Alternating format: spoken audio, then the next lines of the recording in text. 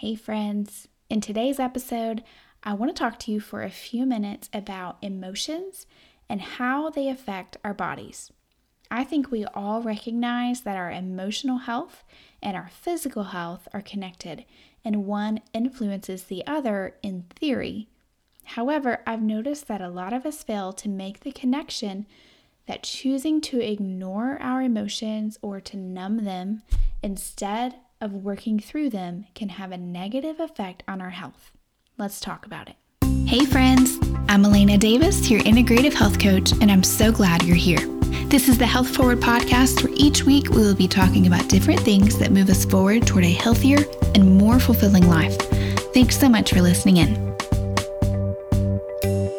Friends, welcome back to the Health Forward podcast. Today is episode 39, and I want to talk to you for just a few minutes about emotions and how they affect our bodies and our health. So we've all experienced some kind of physiological response to an emotion.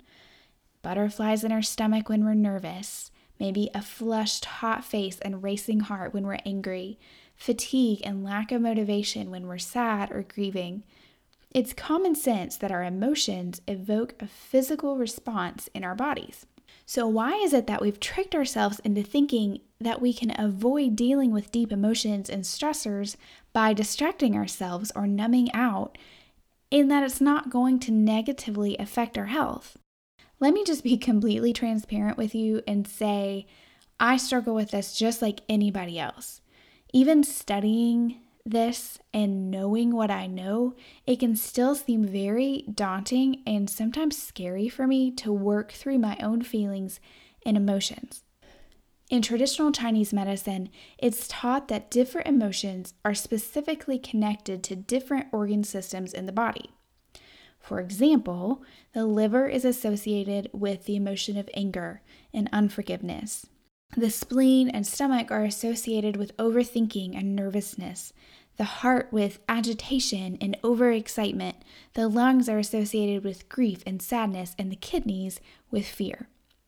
It's important to note that emotions aren't bad. They're good, they're natural, they're healthy, but it's when they become extreme or uncontrollable that they can indicate an underlying issue. Also, in traditional Chinese medicine, it's believed that the connection of emotional health and physical health isn't linear. It's actually cyclical. So that basically means that chronic, unresolved, ignored, or stuffed down emotions can cause dysfunction in our bodies, and vice versa. Unresolved dysfunction in our bodies can cause extreme, out of control emotions. Now, I'm certainly not an expert on traditional Chinese medicine and fully understand that some people can find it a little strange and intimidating, but I do think that there is a lot of insight that we can glean from it. As a holistic health practitioner, and furthermore as a Christian, I absolutely believe that our bodies were created, body, mind, and soul, and that all of these areas of our lives have an effect on our level of health. As I've said many times before, when we consider being healthy, we can't just think about what we eat or if we exercise. It's so much more than that. It's every part of our lives, our relationships with other people and with God, our level of fulfillment and sense of purpose, different stressors from jobs or finances or family, our sleep patterns. It's looking at the whole person in their whole life. It kind of reminds me of what we know to be true about the physical effects of chronic stress in the body. The overproduction of cortisol can lead to dysregulation of the HPA axis or adrenal system and lead to chronic inflammation in the body. It makes a lot of sense to me that unresolved emotions, especially those caused by traumatic experiences, can have just as impactful of an effect on the body. So just like stress evokes a physiological response, our emotions do the same thing. We've all, like I said in the beginning, we've all experienced that. Anger, unforgiveness, resentment, anxiety, chronic grief and sadness and disappointment. Those will have physiological responses in the body, and we can't just ignore them. I've actually observed this firsthand in some of the clients I've worked with. When they've had traumatic experiences in their past or even just deeply hurtful things happen to them, and they think that they've moved on, or maybe they're just afraid to go back and work through those emotions, it really slows down their progress, and sometimes it completely blocks any progress that they would be making otherwise.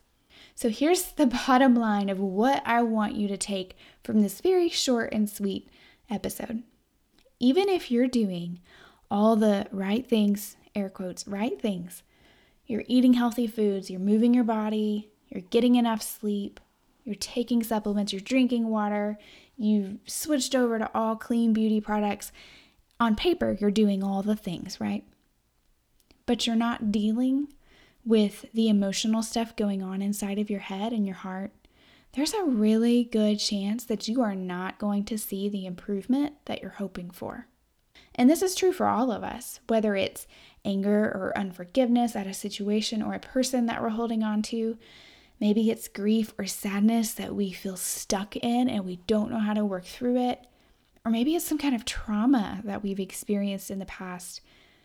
We can't just sweep it under the rug and shove it down or try to numb it with food or other substances or behaviors. When we do that, we have to understand that our body will react. We have to deal with our emotions and our feelings.